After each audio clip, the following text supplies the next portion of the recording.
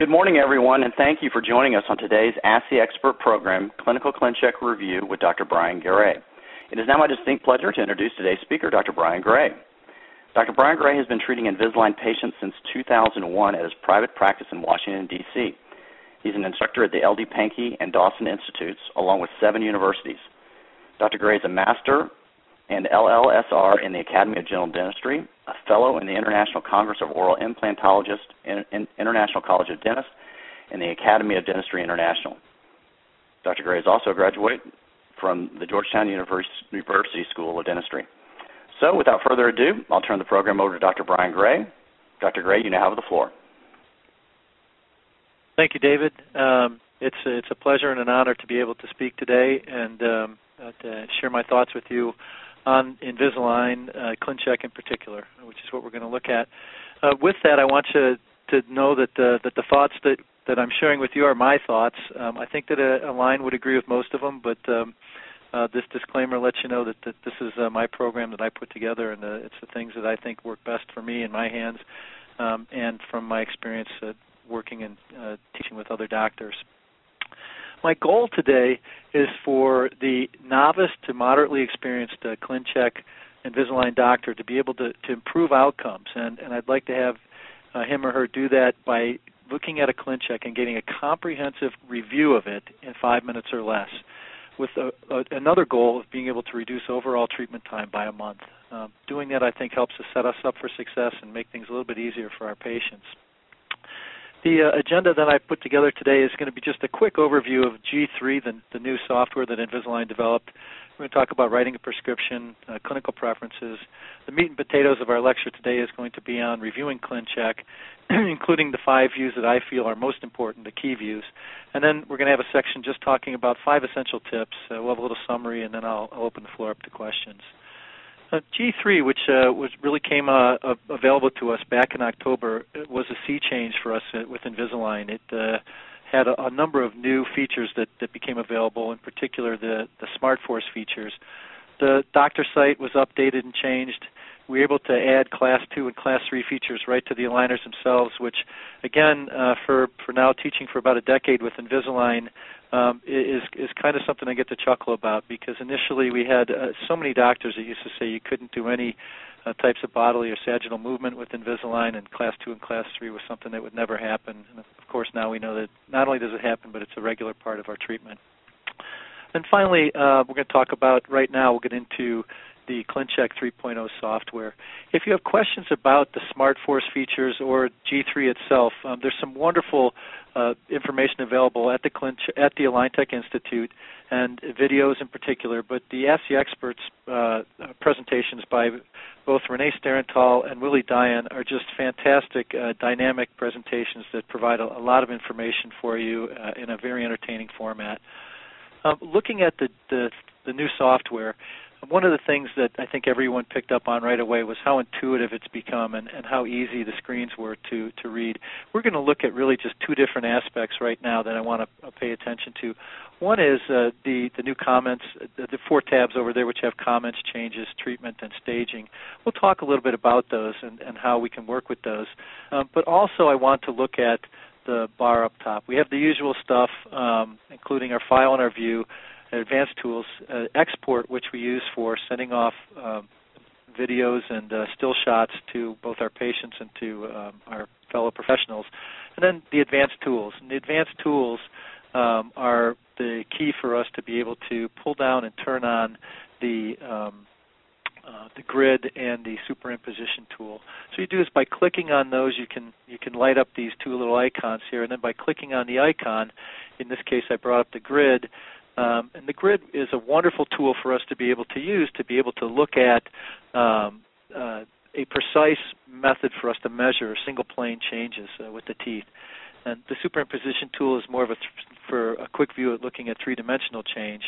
I like to use the superimposition tool for my overall evaluation and to show my patient's progress. And the grid, I think, is an excellent way of communicating any modification requests to our Align laboratory technicians. So those two things are here. You have to turn them on with advanced tools to get the icons, and then you can turn them on and off as necessary when you're looking at a ClinCheck itself. just touching on writing a prescription, it's important, I think, for us to know the different products that Invisalign has to offer, and then the features, because that's going to help us with writing a prescription. In particular, something like progress tracking, which is available only with Assist, and passive alignment, which are available only with Full and with Teen, along with the precision cuts. I'm going to leave this available on the. You can get it after the lecture and use it for reference, as a number of other slides that I put in here, and that's pretty much what it's for. When we talk about our prescription today, we're really going to be talking about the Invisalign Full treatment. The other treatment, Express, as we know, is simple, 10 aligners or less. It's a very minor movement.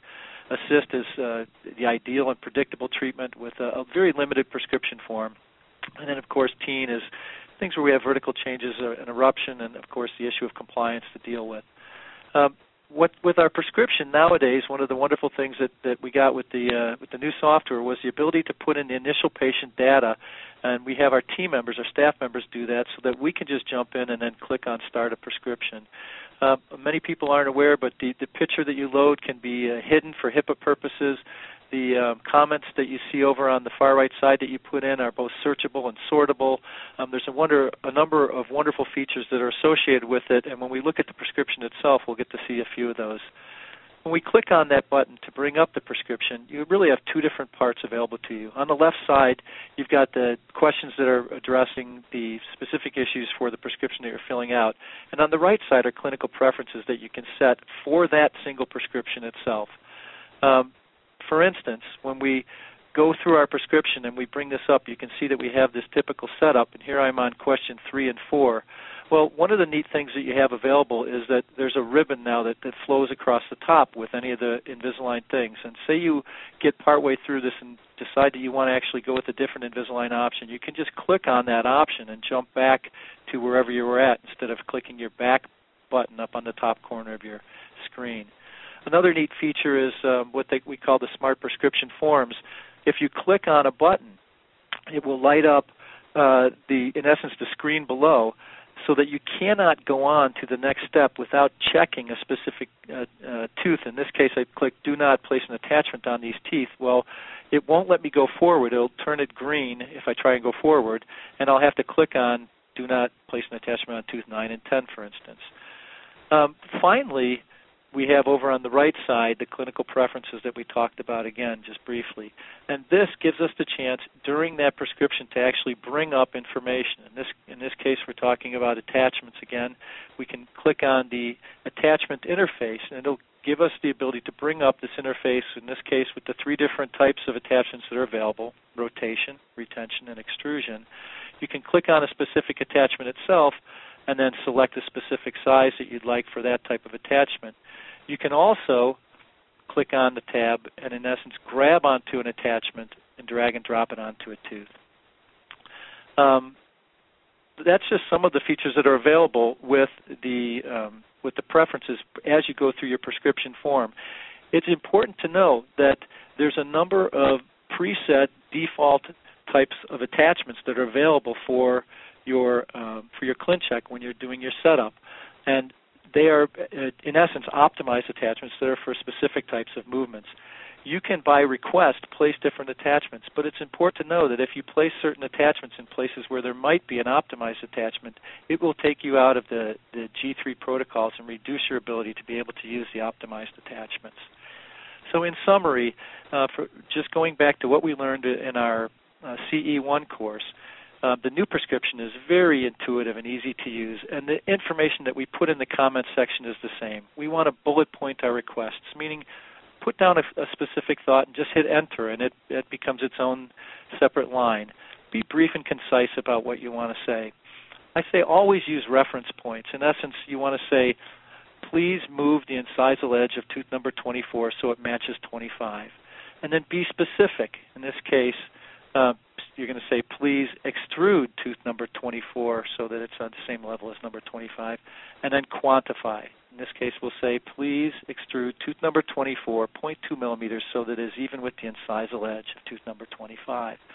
By doing that, you're going to make things much easier for your technician to be able to supply you with the type of ClinCheck that is going to be most effective for you. What I do want to share most importantly is to not get hung up on the prescription. I want you to get the information in and get this sent off as soon as possible. There's a wonderful term that's from the computer industry that I like to use now. It's done is better than perfect. And what we mean by that is in a situation like this, it's better for us to be done and get that prescription off so that we can get a ClinCheck manufactured than to sit there and try and wordsmith it and tweak it to death, because we're going to get that ClinCheck back and we'll be able to actually look at it. So done is better than perfect. Let's get that prescription off and get our ClinCheck back. Let's talk briefly about the clinical preferences. Now, the preferences I talked about a moment ago were clinical preferences that are associated with the prescription as you're filling it out. There's also what we call the global clinical preferences or universal clinical preferences, and those are the ones that we preset that are going to kind of give us our overarching viewpoint of what we'd like to accomplish with our setups. There's 14 questions as opposed to the 4 that were originally listed. Briefly, they are the tooth numbering system, which is now over in this screen and not in the ClinCheck screen. Your dual arch treatment, which allows you to pick a similar start or similar finish. Defaults will have things such as Express having a similar finish. Passive aligners, which are zero aligners. These apply only for a dual start or a dual mid-course correction. They're not available for assist, but a zero movement aligner means that it's the same as the previous aligner. If it was number 9 and you had 4 or 5 passive aligners, you'd have number 9, number 9, number 9, number 9, number 9 for that arch while you were doing treatment in the opposing arch. You also have the ability to remove your IPR from your first ClinCheck, and this, of course, is going to give you a longer, more conservative treatment, but it'll also give you an idea of what you can accomplish without doing any IPR. You can set that as a default, or you can ask for in this case, you can set it so that you get your regular IPR on your ClinChecks as normal, or say no as a default for yourself. You also have the ability to delay IPR and attachments. This was kind of a carryover from the early days when we used to not put attachments or do IPR in the first few stages so we could have patients be comfortable with aligners. It's something I don't personally feel is necessary anymore. You have the ability to address pontics. A smaller pontic is going to give you better grip on adjacent teeth. With your arch expansion, you have the ability to control where you'd want to expand the arch, as well as how much expansion. Note that this is by quadrant and not by arch itself on point number 8. Tooth size discrepancy is the same as the old form, but it's simplified and much easier for us to address. A new one that I really, really like is the upper arch tooth leveling feature, which gives us the chance to give us the cosmetic setup of high, low, high. That's the ideal setup where we have the gingival heights high, low, and then high from canine to central. And same with the incisal edge where the lateral incisor is just a little bit shorter. For the aligners, we now have the ability to trim them. You can have them trimmed halfway between the gingival margin and the CEJ. If you have someone with a tremendous amount of recession where there might be a lot of undercuts, you may want to consider the other option. The C-chain we're going to talk about a little bit later on. It's the ability to kind of squeeze the teeth together. And finally, the attachments and the AP correction things, the hooks and the button cutouts are a little bit more advanced things, but we'll cover those in a little bit of detail as well. Finally, if you did have previous preferences, you can peel those out by clicking on the link on the bottom and then pasting them into your instructions. But I would like to share with you that I want you to do that only if you've got a tremendous amount of experience and are comfortable with those types of movements. What I'd really like you to do is to go back and change your settings to the Align defaults. By doing that, by putting your settings back at Align defaults, you give yourself the ability to take advantage fully of all the G3 features that are available, as well as being able to use the optimized attachments. Let's get into the heart of our presentation today. We're going to talk about reviewing ClinCheck right now, and I'd like to go over some basics. This is another reference slide for you. I'm very big on having standardized systems in our practice. I think it helps to make things predictable and easy, and everyone knows what to expect. I do the same for my ClinCheck reviews. With my ClinCheck review, I like to have the photos and models in front of me at all times. I like to have a punch list available, which I'm going to talk about, and I want to turn on the advanced tools and then look at the tooth movement assessment. I really have 2 different parts to this. I have my overview, which takes about 1.5 minutes, and I write down my notes. And then I have my 5 key views that I buzz through, and that takes about 2.5 minutes. leaves me about 3.5 minutes. 4 minutes. It leaves me about a minute to be able to get any notes I need to put down about staging or changing my IPR, et cetera, and my modifications. And then finally, at my first ClinCheck, I'll look at adding a C-chain over correction liner and any passive liners as needed. This is a copy of my punch list. I'm going to break it up into two parts for us today, the upper and lower part. This will be available both as a PDF and a Word doc, but more importantly, I'm sharing with you my thoughts, the things that have worked best for me over the years and that I like to make sure I pay specific attention to. That's not necessarily the things that you may pay specific attention to or that you may feel are important. So what I'd like you to do is look this over and take what you like and discard what you don't. If you want to use it, you're welcome to copy the whole thing. But the idea at the end of the day is that I want you to have something that's going to be able to give you an efficient and repeatable way to have your ClinChecks done thoroughly, comprehensively, to reduce time for you at the end of the day when it comes to treatment. So again, here's the upper part which we're going to look at, my overview, and then the 5 key views that we'll talk about as well. When we look at this upper part, I've really kind of divided it into 3 different views themselves, and then what's something I call SIAM. SIAM is just my staging, my IPR, my attachments, and my movement assessment. This wonderful new feature that I'm not sure many people are fully aware of. The bottom part, we're going to look at 5 different views: my anterior view, my buccal view again, an anterior overjet, our canine view, and then our lingual incisor playthrough. Looking at that overview, the top part of my sheet, and those different things that we're going to talk about, let's first look at the SIAM part that we talked about. And as I do with all these sheets, you'll see an example towards the end here. I write my notes down. I scribble on those forms. I fill them all out. I get everything I want down, transfer that over into my comment section for my technician, and then I'm able to send off my ClinCheck as quickly as possible. An important thing to be aware of is that the amount of days, the average amount of days that a ClinCheck sits once it's returned from the facility in Costa Rica is 7 business days.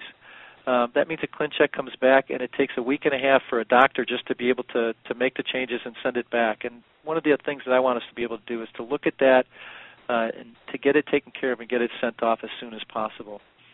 Looking at that tooth movement assessment that I talked about in SIAM, the M part of SIAM, if you open up the box on the right-hand side and at the treatment tab, click on tooth movement assessment, it will bring up this type of form.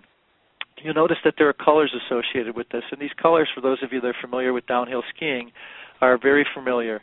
It would be the green circle, the blue square, and the black diamond. Green circle meaning a very, very easy movement, blue more challenging, black very challenging.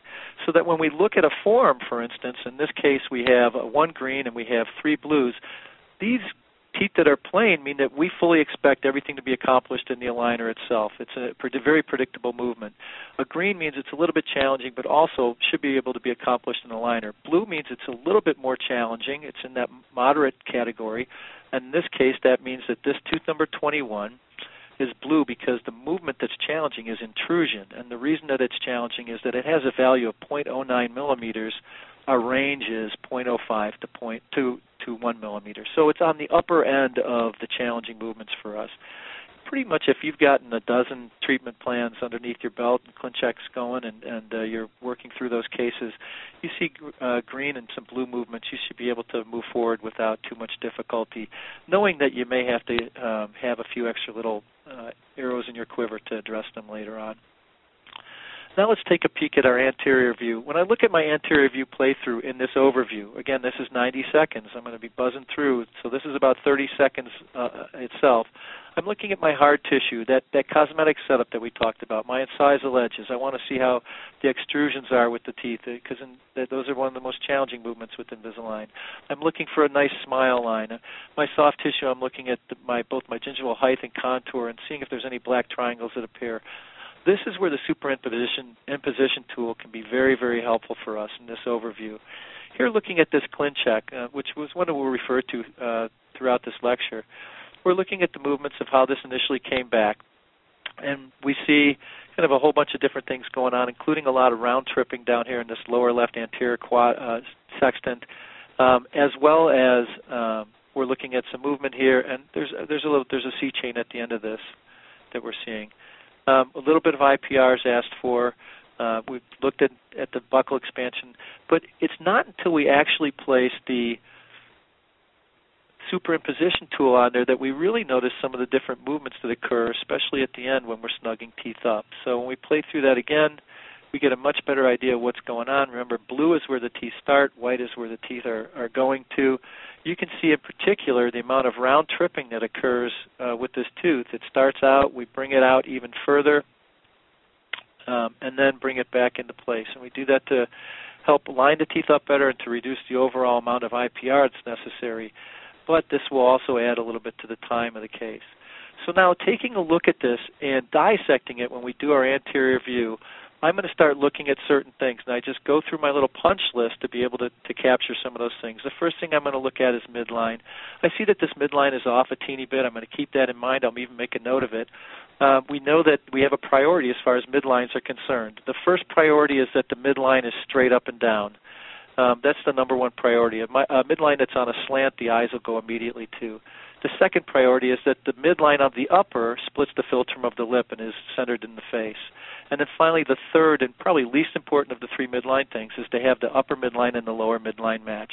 Now, I share that with you, and all of us know that we've got patients that want to have that upper and lower midline exactly on, and we strive for that, but to me, that's going to be the third thing of the three that I'm looking for. I also notice that there's a black triangle. I'm going to keep in mind I've got a midline shift and a little black triangle here. I've got some IPR down here. These things may all play a role together. The next thing I look at is my heights. I'm looking at both my gingival height, where I'd like to have a high-low high. I don't have a really ideal high-low high here, and the high-low high here is a little bit better. But these guys are a little bit more extruded. So I'm going to think about intruding these guys about 1 millimeter, which will also help me with my canine guidance on that side. Next thing I notice is that I have an attachment that's in contact. I'm not playing through this view, but we'll look at this at the very start. And you notice how sometimes you have an attachment, you get everything, and then the patient has the aligners out, and they're like, wow, I'm really banging on that. And you may have to adjust an attachment, which reduces the ability for that tooth to perform the necessary movements that are needed for either the teeth around it or that tooth itself. So we don't like to have to grind on the attachments. In this case, all I need to do is say, please move this attachment a little bit more gingivally, maybe a 0.5 millimeter, 1/4 millimeter. We notice that there's some round tripping, and so with that there's going to be crashing. We want to be sure to make sure our patients are aware of that. The nice thing with Invisalign is with the aligners in, they act like little splints, so it's less of an issue, but I always want to make sure that they know of it, because when they're eating, that's when they're going to feel that the most. And then we've got our IPR down here. Now, again, one of the things that I looked at was to get a good ideal canine setup, and I'm going to make that even better with a little bit of intrusion here. But if I like the way the canine is, I may not want to do IPR. I may not want to relocate this IPR in the distal of this because I like the way it's set up.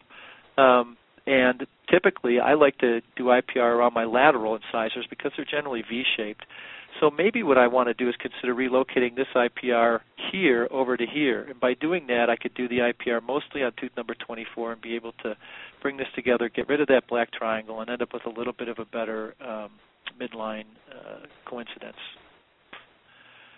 Let's look at the buccal view now. There's really three things I'm looking at here. One is a glance view, and that's to make sure to check the bite. The second is my sagittal movement, and the third is my profile changes. This is the view when you look at a split screen, and it's a nice view, but you're not getting a good idea of what your profile changes are with this. You have to actually move the models a teeny bit to be able to do that if you want to look at those together. This is a little bit better of a view. You can see now that when I look at that, I can look and see what my incisal angle is here, and if I'm going to make those teeth too flat, or if they're in essence too far buccally inclined still, and we want to address it. I'll also look at interdigitation. I want to see that I've got good interdigitation. This is a pontic tooth right here, so it's not a real tooth, but I'm checking. I like the way this is set up, but when I look at this, I'm like, well, you know what? This isn't set up ideally, and we see that sometimes where we have a little bit of a rotation in your first molar moving back the second molar a little bit. So it may be something I want to address. The flip side is if these guys have worked themselves in to occlusion and are stable, maybe I don't want to address it. And that's going to be a unique thing on a case-by-case basis. Now I'm going to look at the occlusal view and play through this. And with this view in particular, I'm looking at pontic spaces for implants. I'm looking to see that I've gotten enough buccal expansion to possibly reduce the amount of IPR that I may want to do. I'm looking at the overall incisal view again, just to get a glance and overview of how things look here. I also, and we'll address this a little bit later on, I'm looking again at that, in this case, to see that these molars have a little bit of rotation in them, and maybe I can get them snugged up better if I just do a little bit of treatment there. Now let's look at the bottom part of that punch list. The bottom part really has these 5 different things. An anterior start and final view, I'm going to use the grid for that. I'm going to look at the buccal start and final view. I'm going to do an anterior overjet playthrough, a canine contact final view, and then our lingual incisor playthrough. With the anterior start and final view with the grid, there's some things I'm really looking for. I'm looking at the incisal edges again in detail in that midline, and then in particular any change that might occur. I want to look at that gingival height, and I also want to take a peek at my buccal expansion. By just dropping this grid onto here at the start, here's our start of treatment. I've lined this guy up, and in this case, let's take tooth number 9. I've lined it up so that I'm right up at the gingival edge here, and you'll notice that the lower line is just about at the incisal edge, 10 millimeters, and hanging off just a little bit on the distal. If we look down here on the bottom after I've gone through my tooth movement, you now can see that this is almost a full millimeter longer than it was before. The gingival height is the same. So how did the tooth go from being 10 millimeters long to 11 millimeters long? The tooth didn't actually grow in length. This is because of relative intrusion or extrusion. In this case, we're getting some relative extrusion by bringing that tooth in from this buccal, flared buck tooth appearance. That tooth, in essence, becomes longer in the overall plane of treatment. And that's going to be important for us when we're looking at our overall gingival setup. So when we look at this setup when we're done, we were able to jump that crossbite in a decent manner, but do we have this tooth flared out so much that we may want to consider some buccal root torque to be able to get this guy in a better position? We're looking at gingival heights again. Part of the reason that we'd have that tooth with that gingival at that height is because of something like that. We're looking at the amount of buccal expansion. It's easier for us to just go ahead and, again, drop that grid on, use a specific reference point, and go ahead and see if we're getting the amount of buccal expansion that we want, possibly being able to reduce the overall amount of IPR that might be necessary. Now we're going to go to the buccal view. Buccal view, by the way, to me, is by far the most important view and step in our ClinCheck evaluation. And the reason for that is I need to make sure that the bite is right. I want to share something with you about that in just a minute. I'm going to evaluate a couple other things as well. My curve of SPE, I'm going to look at my sagittal movement, and again, I'm going to look again at that profile change up in the anterior in particular. Looking back at this ClinCheck that we looked at earlier, now we're looking at it from a buccal view, and you'll notice that we've got, here's our setup, and we're going to play through it. You notice that as we play through this view, we'll look at our changes up front here, and we got some nice settling in the back here. We got those teeth closed down so that we're able to close into that occlusion, remembering that that's a pontic there. That's all well and good. It matches up really well with this. So we see we had a little open bite here to begin with, and we got everything else the way it is. But Brian, you blew it. You missed, buddy, and here's why you missed. That's not correct. We've sent an incorrect bite to our technician.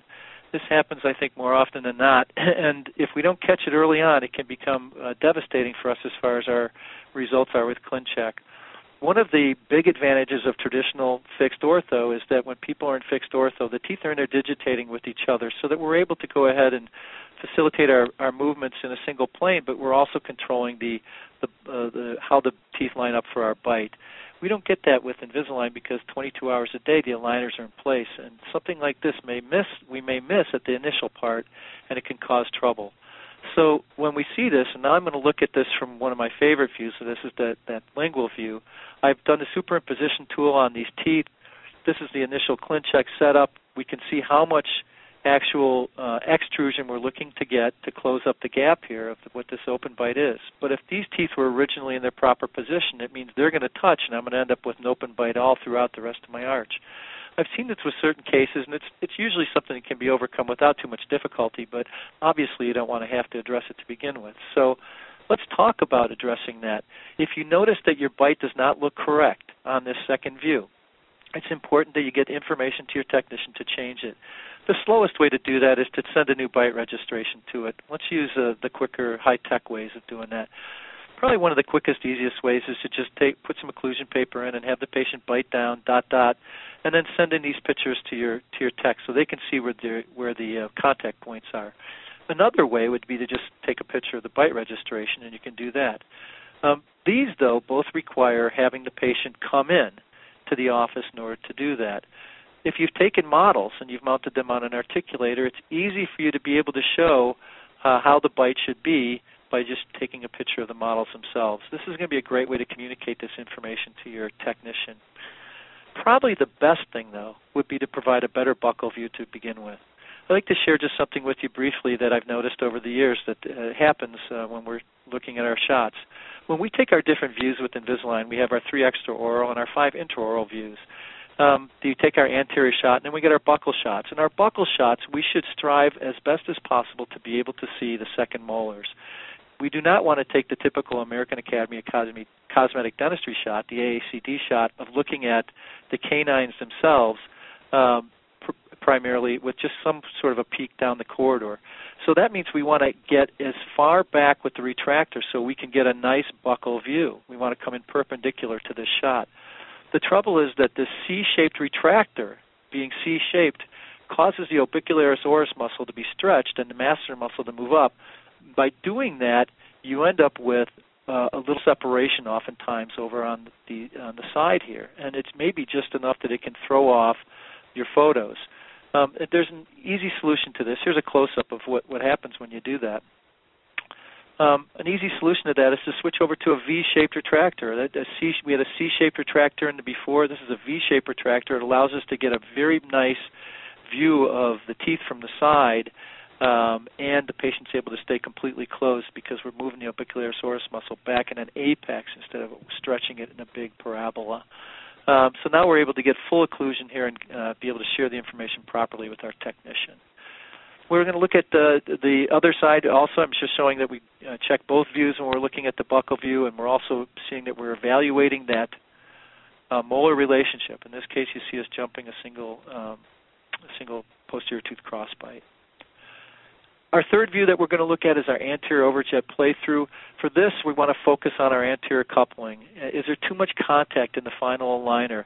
We'll also, again, evaluate the maxillary incisal inclination now from a different angle. We're going to be looking up on those teeth from basically the belly button. It gives us a chance to really evaluate how things look overall. But this is a great example. You want to evaluate where you are before you get started with your treatment, so that when we look at this, we're able to say, oh, we've got anterior contact here, we've got no contact here and here. Are we creating an anterior open bite? Are we creating too much contact? The only way you can know is to go to this view and look at this at the start. Now when we play through, we're able to determine whether or not we end up with more or less. And ideally, we want to end up with what fits with our occlusal principles. That may mean that you have full anterior coupling across the anterior teeth. It may mean that you have a half millimeter of space. It may mean that there's enough space for what we call shim stock.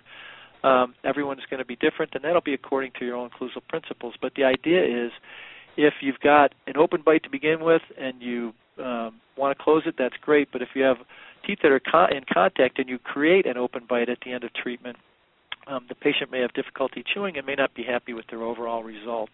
Also, it probably will affect your function, the most important aspect.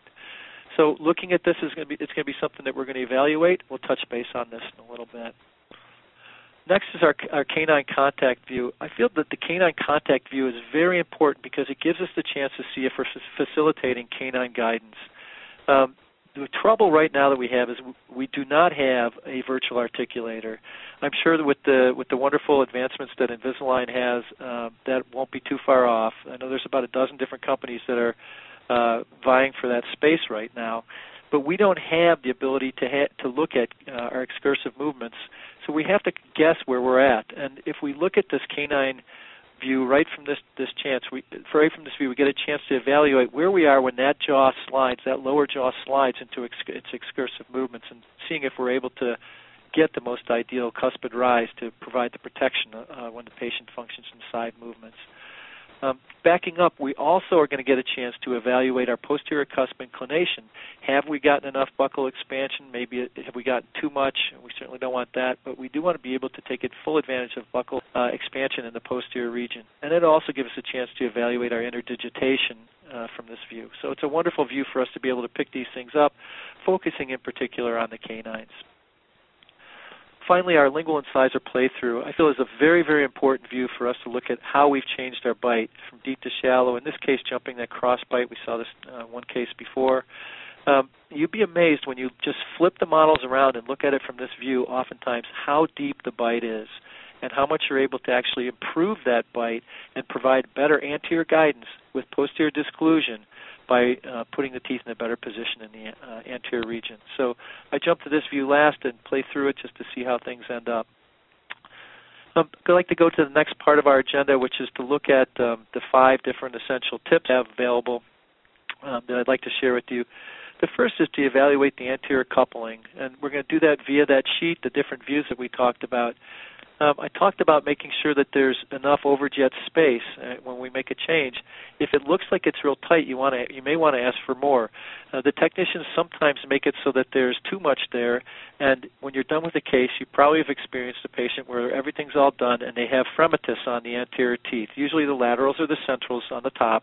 They'll bite down. You put your finger there, and you can feel a little vibration when they tap down. Now, your option is to go ahead and equilibrate those teeth, usually on the cingulum of the upper teeth, or to move those lower teeth into a better position.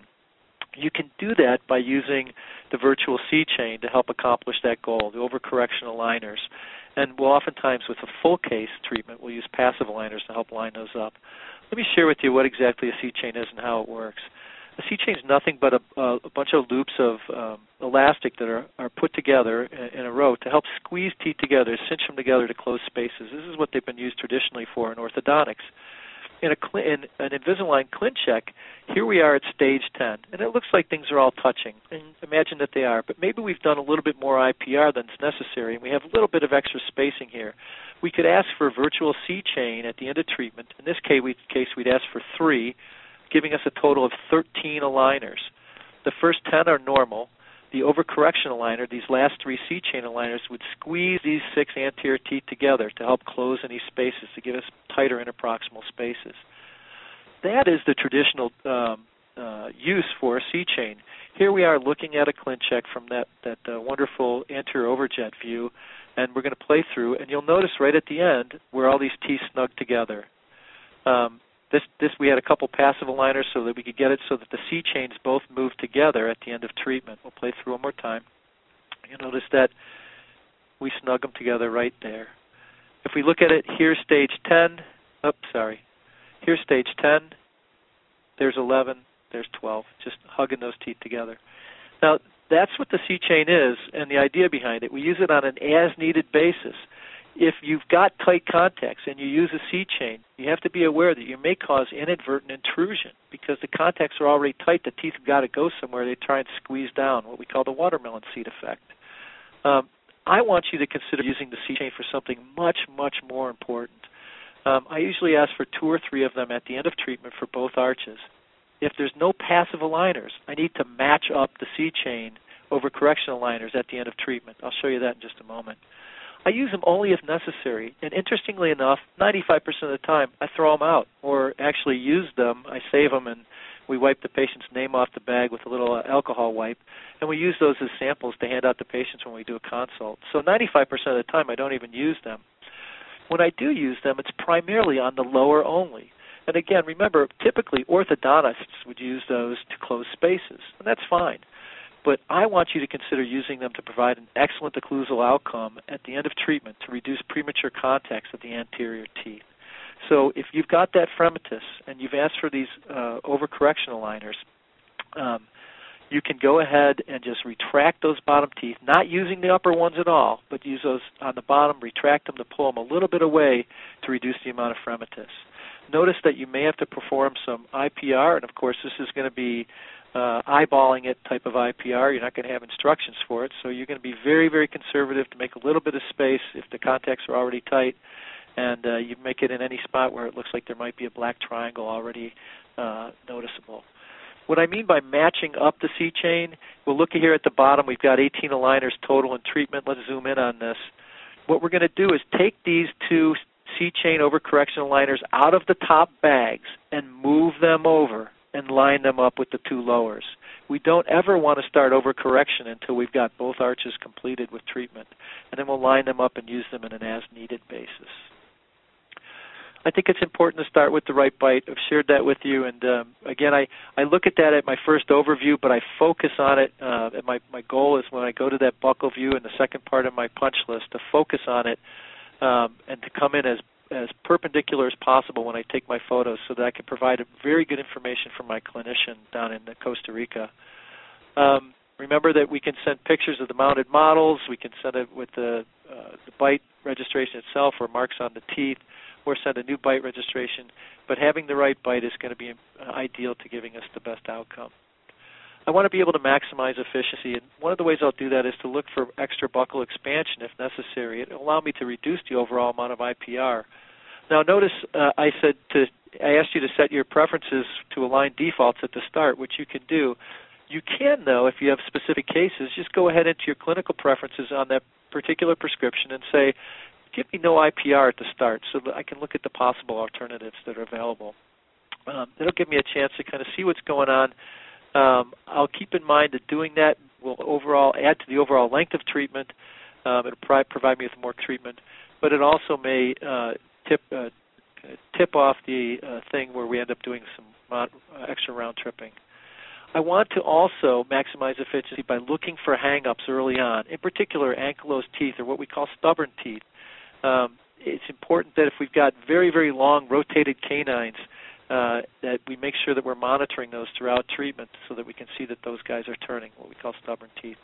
And finally, those of you that have been able to attend my lectures, you know that I'm a fanatic about chiseled attachments.